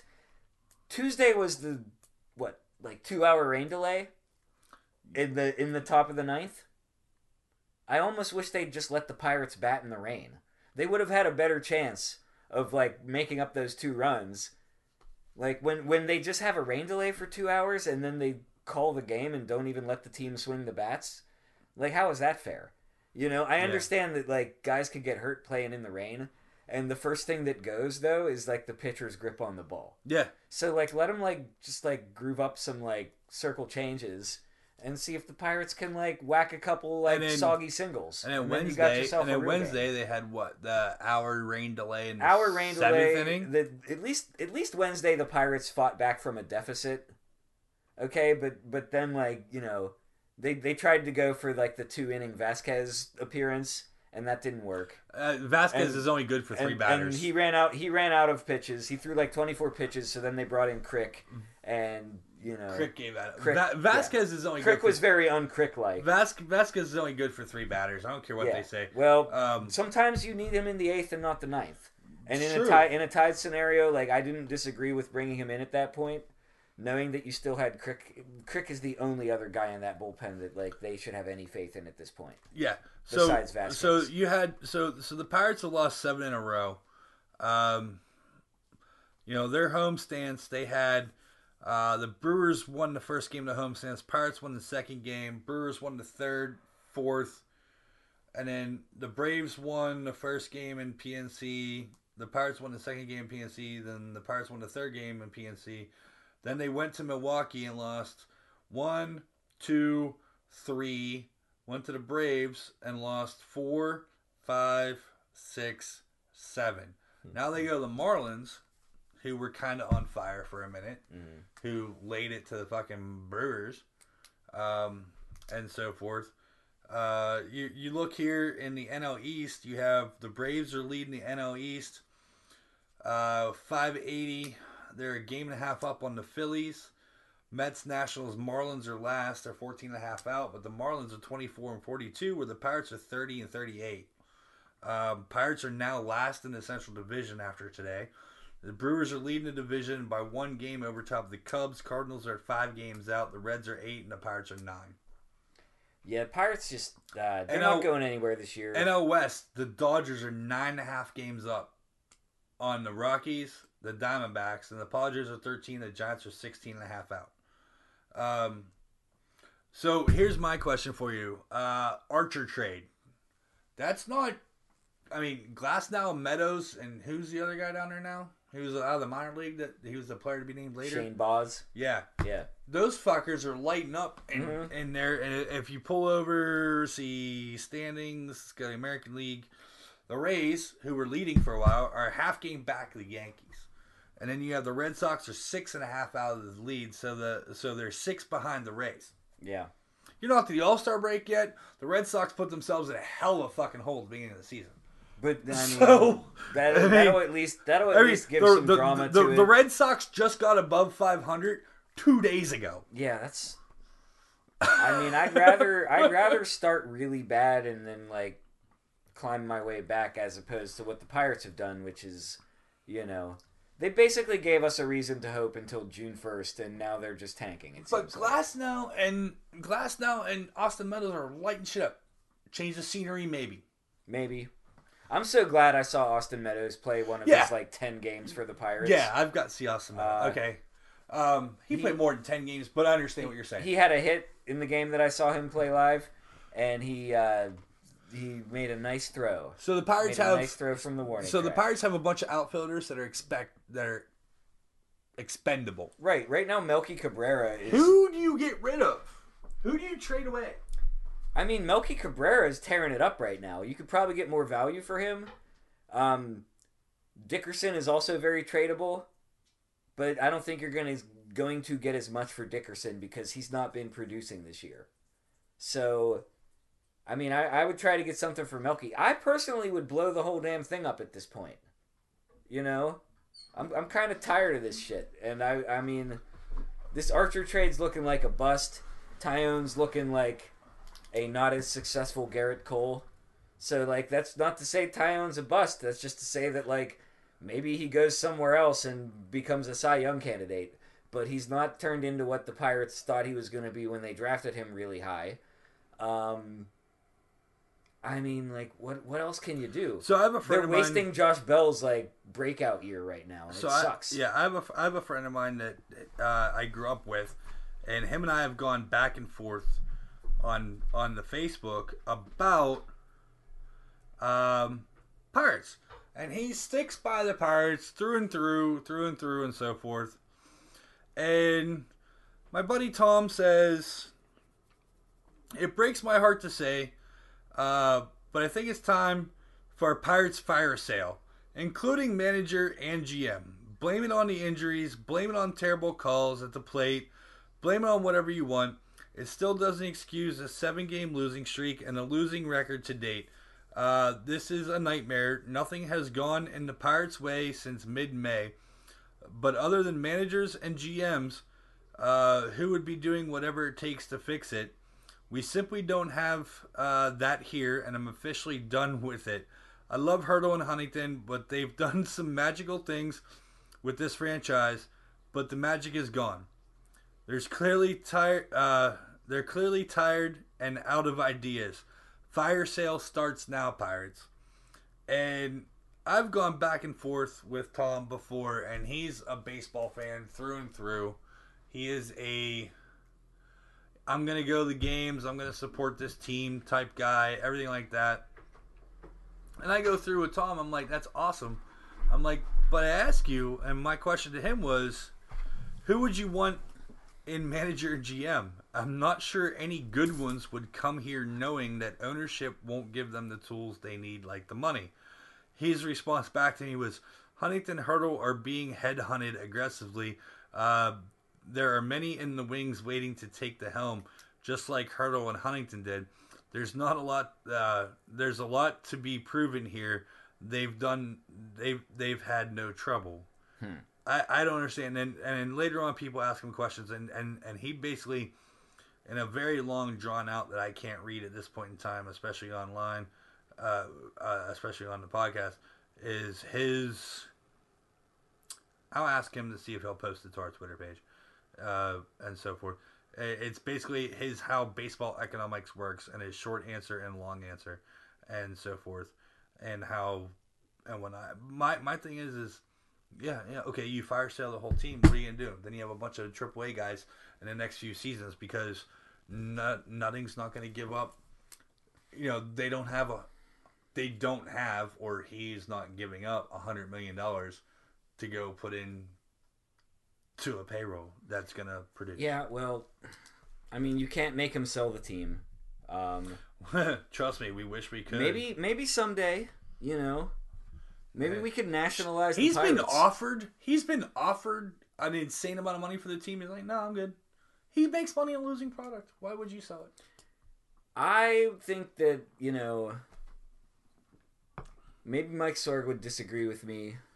But, $1 Million Man always used to say, every man has his price. Mm-hmm. And you just gotta find the right number that says, like, hey, Nutting, like, you'll still get your, however much you think you're going to make off the Pirates. I'm sure he's trying to, like, leave something for his heirs. So it's just like, listen, even man, if he doesn't own the Pirates, they're still going to have money. No, exactly. But, like, you just pay enough money. Just pay him enough money. And he'll sell the team. He's been offered $1 billion. $1 billion. Offer him 10. You think he's going to turn down 10? I don't know anybody's got that kind of money or can raise that kind of money. Okay. They're not worth that much. Why would you overpay for something? That's like me being like, hey, here's a pack of Winter Fresh gum that says 25 cents on the label. I'm going to sell it to you for $1. You would overpay for something if they're holding it ransom. Like if your kid's being held hostage by like Albanian terrorists, like you might give them more money than you think they deserve. So that you can get your kid back. Like maybe you've got to give Bob Nutting like more money than the team is actually worth in order to make it in the long term into something that's worth more than it was under Nutting. Because if they become like a consistent playoff team with like a couple $100 million payroll, they're going to be worth more. Like when you've got like Aaron Judge on your team and you go to sell your team, you're allowed to list Aaron Judge as like one of the assets that comes with the sale. Yeah. It's like a washer and a dryer, So just like buy the team, like pay too much, upgrade it with like elbow grease and like, smartness and brain power, and then like sell it for a profit anyway. It can be done. Okay, the Pirates are not at the end stage of their development any more than like the rest of the baseball system is, okay? So like there's money to be made. They just got to go out and find it. And I really think Cat Night needs to happen too. I mean, Cat Night would be awesome. Except my cat doesn't like to walk around. No, you don't have to bring cats. We saw a cat at the Arts Fest the other night that was very well behaved in like a little wagon stroller, but it had a harness. Yeah, you have a harness, so it'll just run away. Yeah, my cat on a harness, she hates it. Yeah, I haven't even tried with Tea. We have a harness. We take her out the front porch, and she's like, nah. Yeah, Moses never. She just wants to lay down, and then if you like make a loud noise, then she like gets all freaked out and like starts flipping around and shit. Mm-hmm. Yeah, they don't like that. Yeah. But you can still have like cat theme night. Yeah. They have Star Wars night. Yeah, they have Star Wars night. You know what's even more popular than Star Wars on the internet? Kitty videos. Yeah, cats. Yeah. They're fun. So I have cat night. You'll get at least one good gate out of that. They got Stranger Things night. They got Game of Thrones night. Grateful Dead night. I mean, you don't have any Sammy Smith for sale. I don't know what you're gonna do. Deadhead. What do deadheads drink at a pirate game? Not gonna need the red rope licorice. Oh man. That's my other plan. That's my other plan. Once they legalize recreational marijuana, just have like a vape lounge at the pirate game. Like that's real easy. You just turn like the bow tie bar or whatever into like a dispensary, man, and then you just like smoke hash with like a Dutch guy and like talk about the double switch. Man, if Doc Ellis was still around. Oh, I know, man. He could be an ambassador. Actually, I've seen the best Doc Ellis jersey. It was a tie-dyed button-down pirate jersey. He had a P on the side. It was all tie-dyed button-down, and it just had Dr. Ellis on the back with his number. I'm like, that's awesome. It was great. All right, folks. In that aspect, we're going to go ahead and finish this episode. Thank you. We just celebrated for the listening. anniversary of that acid no-hitter, by the way. Yeah, it was. That just It was happened like- in the last week. Yeah, it was 40-some years ago. Something like that. I felt like I was in a K-hole this week with the Pirates, but we Yeah. were also celebrating a good, like, LSD Yeah. anniversary. And then yesterday was the anniversary of the 09 Stanley Cup. Mm-hmm. You know. Oh, man, was it really? Yeah. Yesterday was the anniversary of the 09 Stanley Cup, and Bless, man. Bless and up I for think that. like in the next couple days it'll be the anniversary of the 16 and 17 Cup. I Yeah. mean, however the dates work out. I mean, it's just I don't know. Facebook will tell me. Well, shit, man. If I had known it was the anniversary of the 09 Cup, I would have celebrated in appropriate fashion with some PBR and Jim Beam straight from the bottle. Yeah, 10 years ago. 10 years ago yesterday. Man. Or no, it was 10 years ago. Yeah, 10 years ago today, actually. It was the 09 Cup. Wow. I got pictures from that weekend. I'm going to go find them. Yeah, so do I. All right. All right, folks. Thank you very much. We'll have a great evening. Enjoy this podcast, and we'll get ready for next week. I'm not sure. We're gonna have to come up with other shit to talk about since a lot of the sports are out now. We'll figure it out. I'm sure I know. we will. Like tonight was the night that I officially now I just have baseball to look at every night. Baseball And soccer. and there'll be stuff on the wire about what's going on here. and Yeah, there. we'll have free agency stuff. Like, Yeah. we don't care so much, but the more I think about it, like, the Warriors are screwed right now. Oh 'Cause, yeah. like, they've got two of their like 4 key players who are like not going to be able to contribute next year. And one of them might opt out anyway. Yeah. So who knows? And Draymond Green might be gone. Draymond Green might be gone. So, we're not like I'm and it not was the big last on game any, ever in Oracle Arena. So Yeah. they closed that building out with a loss. I'm not a huge fan of any sports off season, but this NBA off season, like, there could be some interesting moves. Yeah. You can find there can be people going to LA. Yeah. I don't know who. Yeah, there's Anthony Davis is out there. AD is a chance. Mm. LA has a high-ish draft pick. Zion Williamson. Zion Williamson's going somewhere. Well, he's going to the Pelicans. The Pelicans have the pick, but he Pelicans might have the not pick. end up playing there. You never know.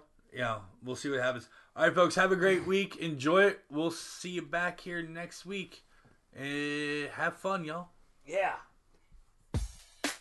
Hey, Yins, thanks for listening to Bold Sports. You can always listen at Sorgatron Media on Stitcher, iTunes, or wherever you love to listen to podcasts. Make sure to catch us every Wednesday for your recap and breakdown of your favorite local sports and news of the weekend with the upcoming game expectations. You can contact us at Steve Renaud on Twitter, at MMTacey on Twitter, or at BoldPGH on Twitter. Hashtag Bold Sports.